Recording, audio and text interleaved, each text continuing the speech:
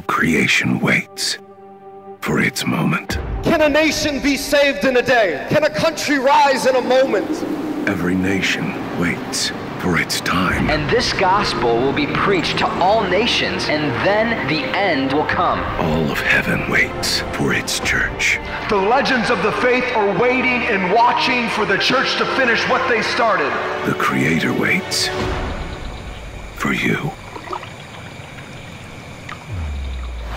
We stand in an unprecedented time when any person on the planet can be impacted face to face, when entire nations can be reached with a click. No other generation could say this.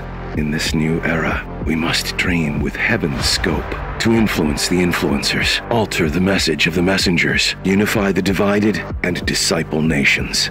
Since the birth of this movement in 2013, One Nation, One Day has swept across 3 nations, mobilizing 8,000 international missionaries, reaching more than 2.5 million people face to face, and millions more through media.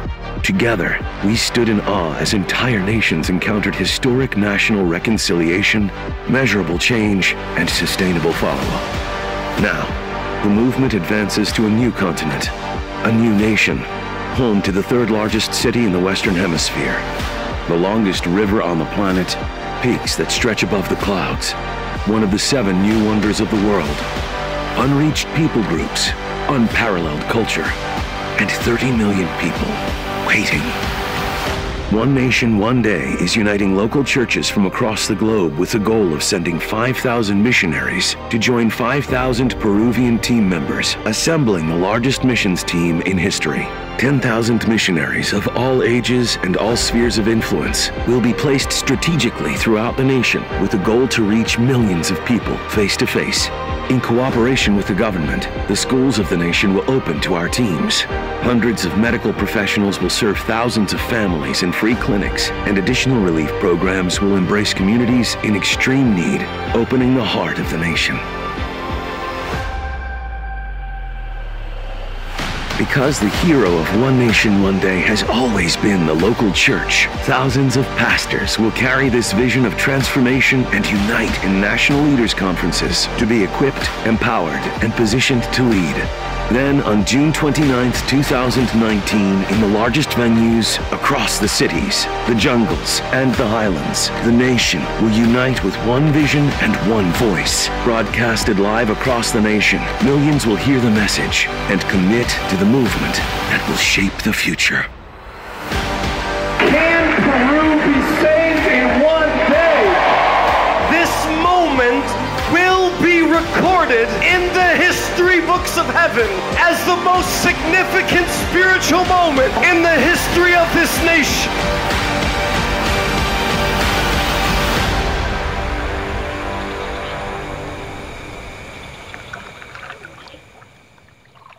I just love that video. Isn't that great? So good to see all of you today. Can everyone hear me good enough? I just feel like I'm a little soft up here, so if you could give me a little bit more juice. All right, that's good. It's getting better. See, the louder I am, the more you listen. Amen? You know, I want to show you a picture. This is the first group that left on the bus on their way to LAX to hop on a plane to go, and they're now in Peru. They're now preaching. Look how energized, exciting they are. Can I only tell you that after they got off the plane in Cusco, it looked like a scene from The Walking Dead. They were tired, and except for Natalie, right there, Natalie was just always on fire. I don't know what's going on in her, but thank you for praying. Thank you for sending. Thank you for supporting this effort to be in Peru and to see a nation transformed. That might sound like I'm saying too much, that you really can't transform a nation in a week. But let me just give you an example for Honduras. Honduras was the murder capital of the world. One Nation, One Day went in there. They did a week crusade. The murder rate dropped to 1/2, and it stayed there and is still declining. Now, let me tell you, if you don't think that's transformation, I don't know what is. Today we're going to talk about nations and how nations are transformed. And this might be a little bit different kind of approach than you've ever had to looking at the Word of God.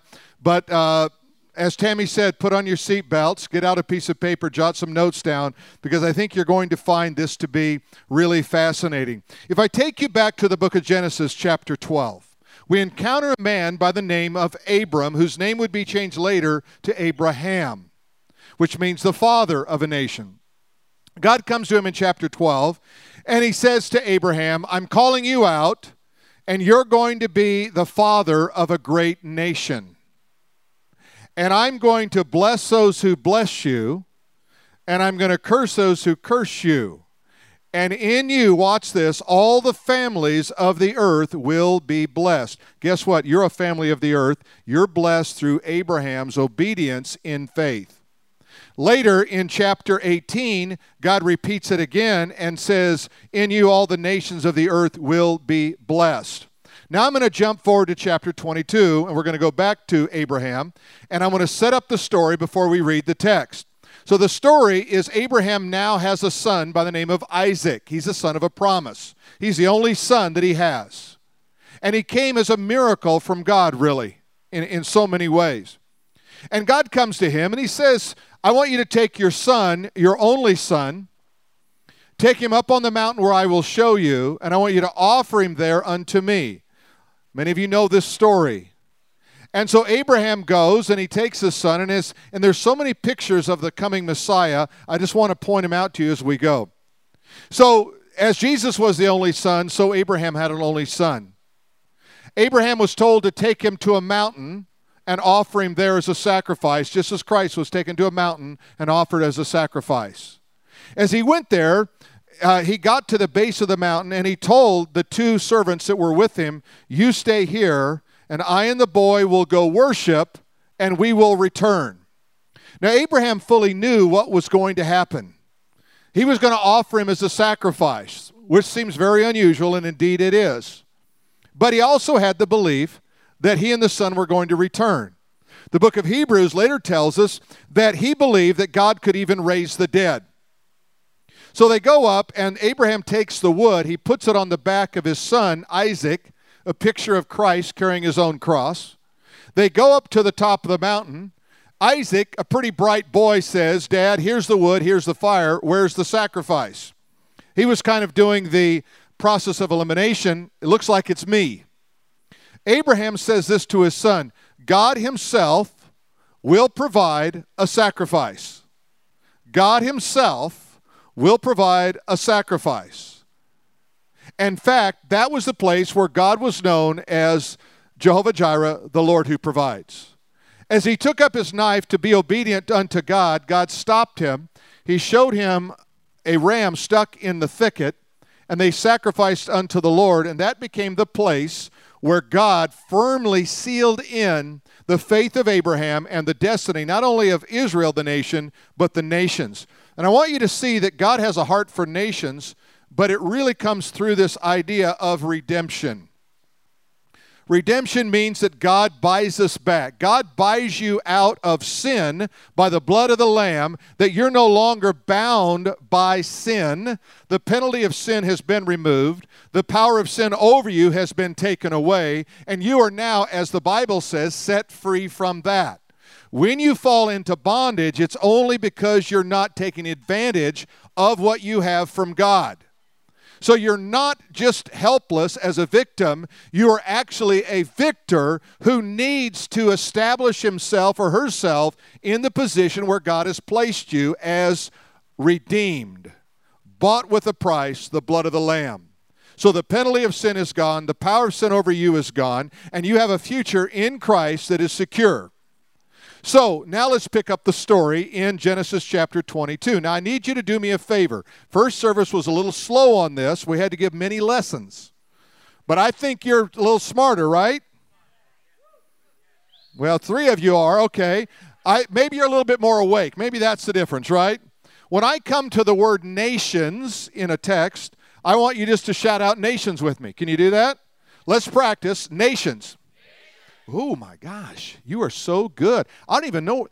I thought we'd miss those 60 people, but you know what? I think you all made up for it. Thank you so much. All right, so let's go to Genesis chapter 22.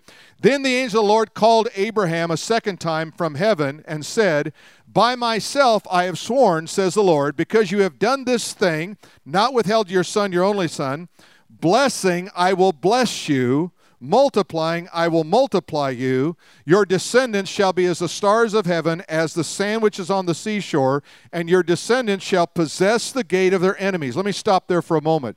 Do you realize that part of the promise you have as a son and daughter of Abraham by faith, that you possess the gate of the enemy?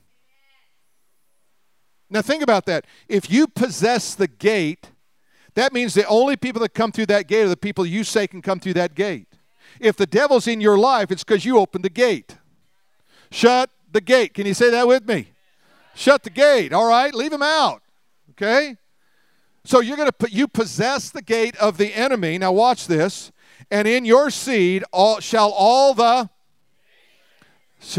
nations, not just America, every nation. Do you realize there's some 50 nations represented in Peru through this one nation, one day? Think of that. 10,000, 5,000 Peruvians, 5,000 from around the globe there to see a nation transform. So all the nations of the earth shall be what? What's it say? Blessed. God wants to bless nations. You say, well, I'd like to be blessed. You are. I went into a store the other day. I said, how you doing? And it just repeats. It's the same story. All right, I got to work 2 extra hours. I have to work 10 hours today. I said, well, they're not going to pay you for those extra 2 hours, are they? Oh, yeah, they're going to pay me. Okay, help me understand why this is a problem. You get paid. You're so blessed. Are you blessed? Oh, I ask her, what? She goes, what? Blessed? What? I go, you seem to have a pulse. You have any friends? Yeah. Family? Yeah. You're blessed. Smile change, got on her face, got happy. I think I am blessed. Good. Let's move on. Okay. So you're blessed. Here's the problem. So many times we want to be blessed, we forget about the blesser. We want God's hand, and so much that we don't even want his heart. God wants you to pursue the face of God, the heart of God, and if the blessings come in the way you want them to, then rejoice. And if they don't, rejoice anyway, because he's still God. And you still have more than you ever could imagine. Amen? So let's go on a little bit further. Nations are said to be an inheritance of the Lord. Now, let me illustrate this, because I have a 9-year-old and a 7-year-old, 2 grandsons that live in San Diego, and sometimes they like to wrestle me. And I can take them both. I can. Don't doubt. I can take them both at one time with one hand. In fact, when they hit me, it's like a flea hitting me. I mean, I got to enjoy success while I got success. Amen? I mean, because when they hit about 16, it's going to take a little longer. Right? But I'm prone to cheat. I'll cheat. You know, to win, I'll cheat when I wrestle with those guys. I'm telling you right now. So anyway, they come and they hit me with all their force, and then I'll laugh. Because they got nothing. You got nothing. You got like 20 pounds. I got a toe that weighs 20 pounds. You got to be kidding me, right? Well, now, why am I telling you this story? Because I want to take you to Psalm chapter 2. And we'll look at a verse here in a moment, but I want to read the context of it so you kind of get the feel for what's going on. In Psalm chapter 2 is what we call a messianic psalm. That means it relates to, it teaches us about the coming Messiah. All right, Psalm chapter 2. Why do the nations rage? We got nations raging right now. Just had a spy drone shot down over the Strait of Hormuz, and guess what? Now we've got a no-fly zone over Iran. Why? Because nations are in a rage. If you let nations being in a rage cause you to be upset, you're missing out on the sovereignty of God. Nations are always in a rage. Somebody's always upset. Somebody's always threatened. Somebody's economy is always bad. Do not let circumstances determine your joy. Amen? Don't let those things, because it'll rob you of your joy. Why do the nations rage and the people imagine a vain thing? You know what vain is? It's a word, vanity. It means chasing the wind. Why do people chase the wind? Have you ever tried to catch the wind? It's impossible to catch the wind. The kings of the earth set themselves. These are the great rulers. They set themselves. They said, we're going to set ourselves against God. And it says the rulers take counsel together against the Lord and against his anointed. So they say, we don't care about God. We have our nation to run. We have our things that are important. We don't have time for him. And then they said, let us break their bonds in pieces and cast away the cords. In other words, we don't want any restraint on us. Have you ever said that? Gosh, why does God just have all these rules in here? I just want to do what I want to do.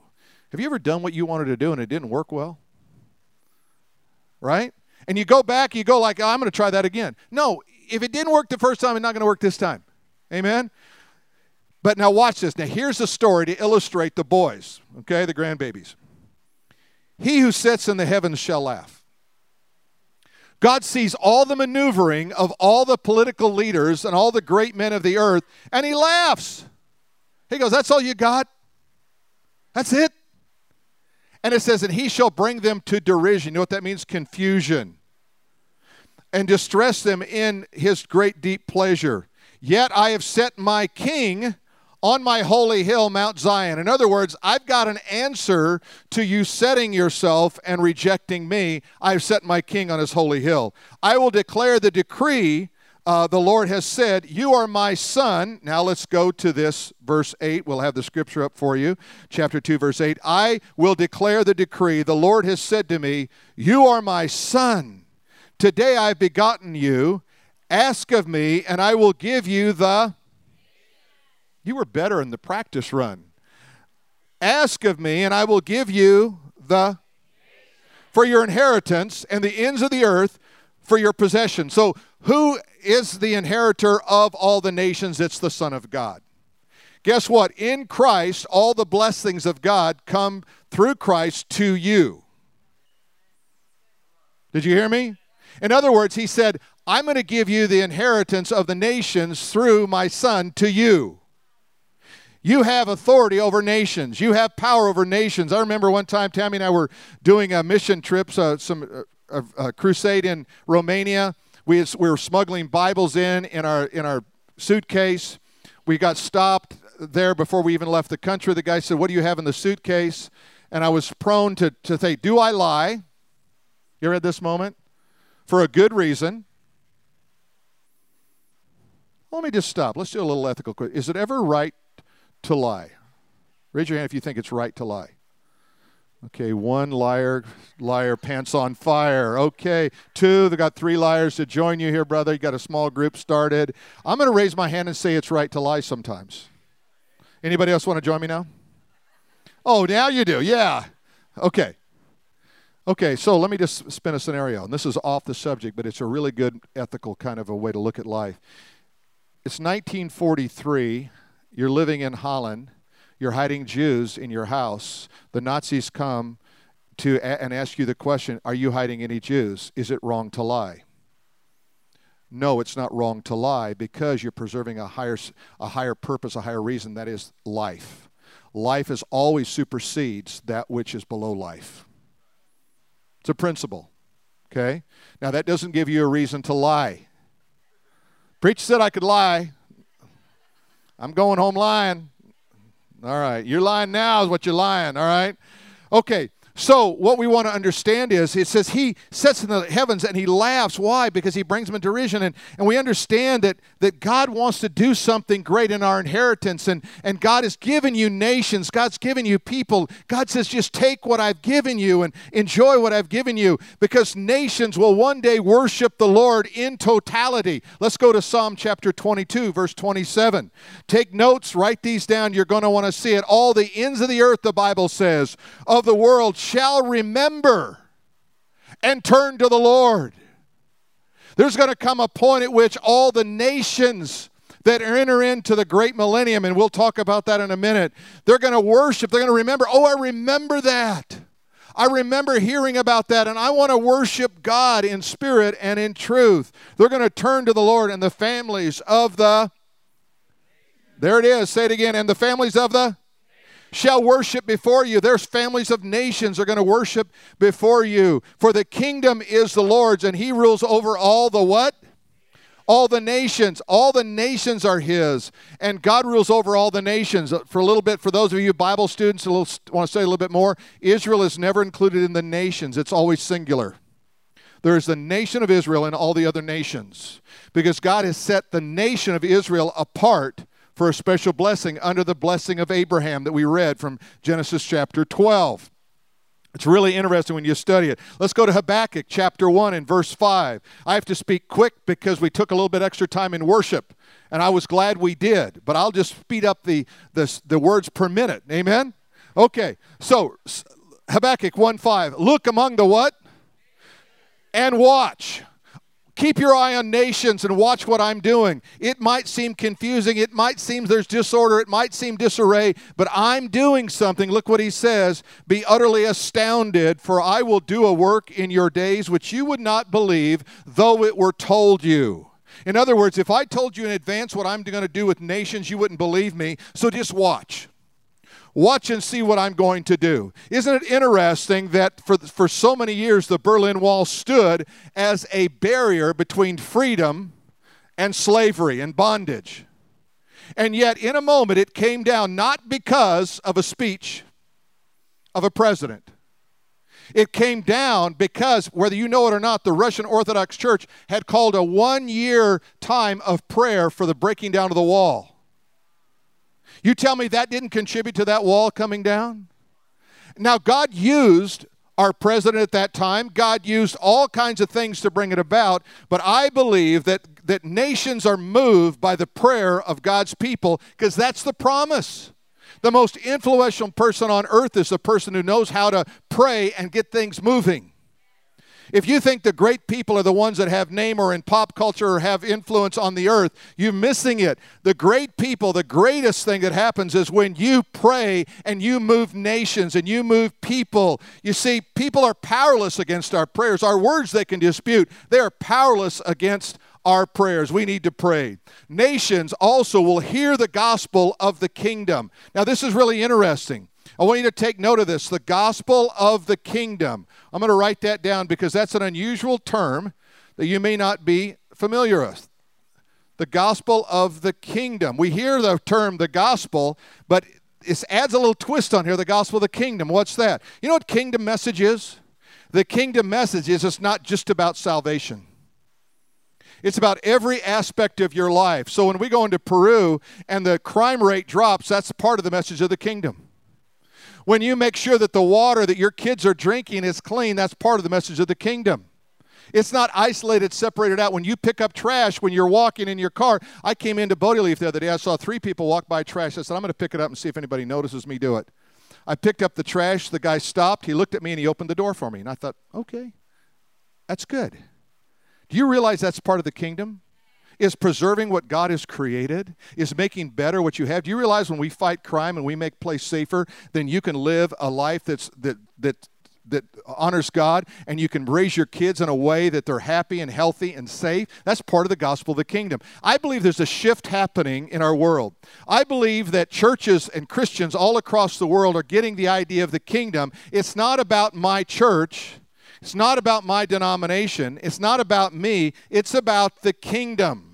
There are some people that are believers that don't agree with some of your theology. They're still believers. They're not your enemy. Hello? Remember the story where the disciples go out, they find some other disciples who are not part of their band, and they report to Jesus, they tattletale to Jesus. Jesus, we found some people, they weren't about us, and, we told them to quit preaching in your name. Why'd you do that? If they're not against me, they're what? For me. Turn them loose. I'll straighten out doctrine. You just get the message of Jesus out, and it'll take care of itself. Amen? That's the message of the kingdom. So watch what it says here. And the gospel, it says here, of the kingdom will be preached in all the world as a witness to all, how many? What? To what? Nations. And then the end will come. Oh, we got some things going on here we need to figure out. So we're going to draw a little chart here. And I'm going to just put this right here. The gospel of the kingdom is going to be really important. That's the moment we're looking toward. If I put back here, I put a time of tribulation. The Bible says there's coming a tribulation on the earth, unlike anyone has ever seen. We know that's 7 years in duration. We don't have time to go into it. But we're going to talk a little bit about the gospel of the kingdom. Let's go to Matthew chapter 25. How many, are y'all with me? Say, I'm all with me. When the Son of Man comes in his glory. Oh, we've got something happening here now. Second coming. When the Son of Man comes in his glory. You know what the glory is? That is the revealed presence of God. The Bible says that every eye will see him when he comes. Some people say, well, see, we're living in a day when you could do that and we could live stream Jesus coming. That might be true. I really believe, however, that when God wants to make his presence known simultaneously throughout the world on any side of the globe, he doesn't need live stream. And it'd probably be down anyway. When the transcendent God manifests his presence, it is undeniable. When he manifests his presence in the Old Testament, people were so alarmed at it that some of them prepared to die because they said, we have seen the Lord and no one can see the Lord and live. That's why it says, when he comes, the great men of the earth will hide in the caves and try to save themselves from the presence of God. So convicted of their sin at his return. But it says here, when the Son of Man comes in his glory, all the angels with him, he will sit on the throne of glory. Now this is really interesting here. So now we have what's called a throne of glory. This is on earth.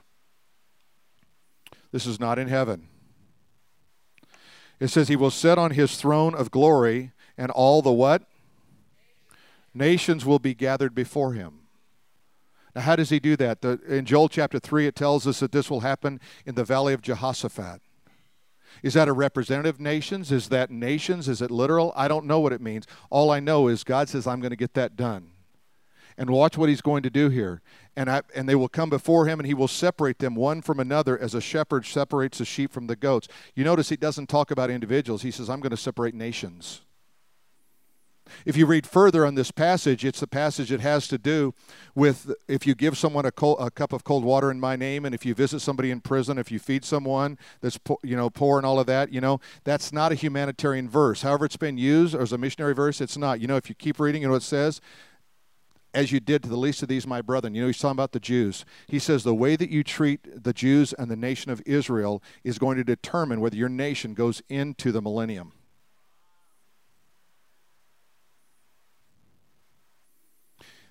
You see, because the whole thing here is not talking about eternity, it's really talking about the millennium. If I hadn't messed up my whole board there, so I'm going to add, this goes down there. Got it? Okay. So we have a millennial reign here. Who gets a passport into the millennium? Not everyone who goes to the millennium will be saved. Some will come in by the virtue of the gospel of the kingdom that allows them to go into the millennium, and they can find the message of God in that time period. It's very clear. There's lost and saved in the millennial reign. And the reason that it says that Jesus will sit on the throne of his father David in the millennium and rule with a rod of iron. Why would he have to rule with a rod of iron if it were all believers and all were compliant? So what happens at the end of the 1,000-year reign, if we're down here, great white throne judgment. This is Revelation chapter 20. That's when all the judgment, that's when then all the unbelievers are then sentenced to departing from the presence of God. They're separated from God for all eternity. What precedes it? The gospel of the kingdom preaching. You see, when we go into Peru, guess what? We're going to go into Peru, and we're going to, there's teams that are going to be digging wells. They're going to dig 50 wells that week in remote areas. Think of that. That's the gospel of the kingdom. Guess what? In the process of digging wells, they're going to get to tell people about Jesus. But why are they there? To dig a well. Whole containers containing firefighting equipment, even jaws of life, have been sent into Peru. Why? Because that's the gospel of the kingdom. If you're trapped in a car and you need the jaws of life and you're in Peru, what do? The gospel of the kingdom says we took care of that for you. 10 of the largest stadiums in all of Peru. 10 out of the 13 stadiums will have a speaker at them. The largest stadium in all of South America is actually in Lima. It's 85 or 82,000 people. We'll be in the third largest stadium. Our church will. I'll be speaking there in Cusco, 43,000 people. Imagine everything is culminating on that day. Leading up to that, we're in the streets, we're ministering, we're laying hands on people. We have doctors and nurses from our church that are ministering medical needs to people. Why? That's the gospel of the kingdom. Are you with me on this? You know, you see what happens is everybody has a part in the kingdom. It's not for preachers and missionaries. It's for God's people. We all are called out to minister in Jesus' name. Amen? And so they're going out and they're ministering. And then on Tuesday, we'll have a women's conference. Tammy is the keynote speaker of that. She'll be speaking in the government building. Then that night or that day, that same day, we'll have a business one. Business leaders, and I'll be speaking. Some other men in our church will be speaking. And guess what? We're going to give a message of the kingdom. We're going to talk about how you can be a better businessman. You think that's not the message of the kingdom? Read Proverbs. Are you with me on this? Hey, guess what? If you have a better job and you make more money and you can feed your family, that's a message of the kingdom. Not enough to give somebody the gospel, not give them bread or give them a job. Message of the kingdom. Am I communicating this? All right, you're with me on this? Because I'm gonna go into hyperspeed here in just a moment. All right.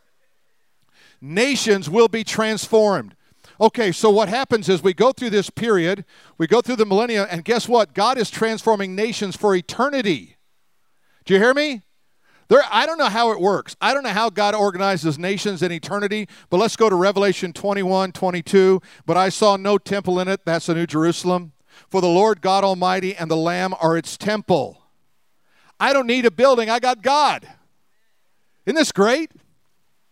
And the city had no need for the sun or the moon to shine in it, for the glory of God illuminated it, and the Lamb is its light. Can you imagine the only light you have is the only light you need is Jesus, the Lamb of God. Amen? Put your hands together. Give him glory. The Lamb is its light, and the nations, here it is. Look at it. And the nations who are what? Saved. Nations can be saved. I believe we're entering a new era in Christianity where our focus is going to be on nations and not just one village. We're going to start looking at whole nations and going, we need that nation. You say, well, that's great, but what about America? Well, I got good news. One Nation, One Day is coming to L.A. next week. We've already agreed to be a part of that great crusade at Dodger Stadium. So if you say, well, I can't go to Peru, well, guess what? You just ran out of excuses. Amen? All right, so let's go. And the nations who are saved, they shall walk in this light. The kings of the earth will bring their glory and honor into it. Its gates shall not be shut by day. There shall be no night there. And they shall bring the glory and honor of the nations. Nations have a glory. They're going to bring their glory into it. They're going to worship the Lord. Nations are to be discipled. Look at Matthew 28, verses 18 and 20. Jesus came and spoke to them, saying, all authority. How much authority? All authority has been given unto me in heaven and on earth. Go therefore and make disciples of all the what? You're getting weak. You're getting tired. You're getting hungry. All right, let's try it again. And make disciples of all the what? We're supposed to disciple nations. Nations. We were sitting in a restaurant a few years ago in Washington, D.C. I think it's called 1774, something like 76. And it was started in that year. And we're sitting there with a couple that had joined us. We were in D.C. for some business, and a couple from New York had joined us, and we're sitting there, and our waiter's name was Muhammad. And he came over and he said, may I help you? And I said, what's your name? He said, Muhammad. I said, yeah, well, that's a bummer of a name right now, isn't it? He started laughing. He said, yeah, my brother's name is Steve. He was serious. And we're sitting there, and all of a sudden the couple next to us, they looked like they were, Asian of some descent. I wasn't really sure what. And they brought a little birthday cake out for the wife. And I've learned enough to not take their phone and take their picture, but to use my phone and take their picture. Then I have their contact. It's a little thing, but it really works. I take their picture. I said, hey, give me your email, and I'll send this to you. He hands me his card. He's the ambassador to Indonesia, the most Muslim country in the entire planet. Ambassador Patty would later run for president of that nation. We stayed in contact after that lunch, and I told him I'd written some business books that I would be glad to share with him, and he said, please send them, and I sent them to him, and he used one of them to train his embassy staff. Okay, now watch this. I did not ever get to witness to Ambassador Patty. Did I fail? No. Do you realize sometimes even just the gesture of a pastor, which he knew I was, with a business book that had Christian principles in it, was for a Muslim in the most Muslim country in the world like shouting Jesus every 30 seconds. You see, we can disciple nations one by one. There's an influence that every one of you have in your world, and maybe it's from someone who's visiting from another country. Maybe it's a time you go into another country. Whatever it is, but you can disciple nations. Look what he says. Jesus came, Matthew 28, and spoke to them, saying, all authority has been given to me in heaven and earth. Go therefore, make disciples of all the nations, baptizing them in the name of the Father, the Son, and the Holy Spirit, teaching them to observe all the things I have commanded you, and lo, I am with you always, even to the end of the age. When we get back from Peru that Sunday following, we'll be sharing with you what God did. We're excited. We want you to pray with us. We're excited to hear the testimonies. We'll have pictures and updates, and we'll all rejoice together. Then that following week, I believe that's the 14th of July, we'll start a new series called Kingdom Discipleship. And it's a 10 series. We've got a slide here of this new book that I've got that's coming out. It's actually a revision of a book I did. We've added some stuff into it. But what I'm going to do, there's 10 lessons there. I'm going to take each Sunday for 10 weeks. I'm going to teach you those lessons. And then following that, we're going to do some leadership training so you can learn how to disciple someone one-on-one with the Word of God. Here's the 4 goals of biblical discipleship, just to kind of get you ready. Goal number 1 is this one, okay? To equip the believer to know the Word of God, to really know it. Once you know it, okay, you can start to run with it. Number 2, to equip the believer to be in fellowship with other believers. See, you can't do Christianity apart from the church, from the house. Number 3, to equip the believer to understand the structure of the local church. The local church is key. And number 4, sounds like number 1, to equip the believer to minister the Word of God. See, what you need to have is a ministry of the Word. Not just a ministry, but a ministry of the Word where you're feeding the Word of God back into people's lives. You say, well, I don't know if I'm qualified. Here's how you're qualified to be a disciple. Go through the training. Find someone who knows less than you and teach them what you know. There's always someone who knows less. Amen? You say, well, I'm pretty dumb. Well, find there's somebody dumber. Trust me. But in all seriousness, once you have a tool, you can equip the Word. And guess what? You start discipling someone. Oh, this guy, he's from Iran, and this guy, he's from Greece, and this guy over here, he's from Turkey. And you start, and all of a sudden, guess what? They're going back. They're taking the gospel back. You're discipling nations. The beauty of America is we got people from every tribe and tongue, and we can disciple nations right here, and we can send them back as undercover missionaries. Amen? Let's try it again. Amen? All right, let's stand together.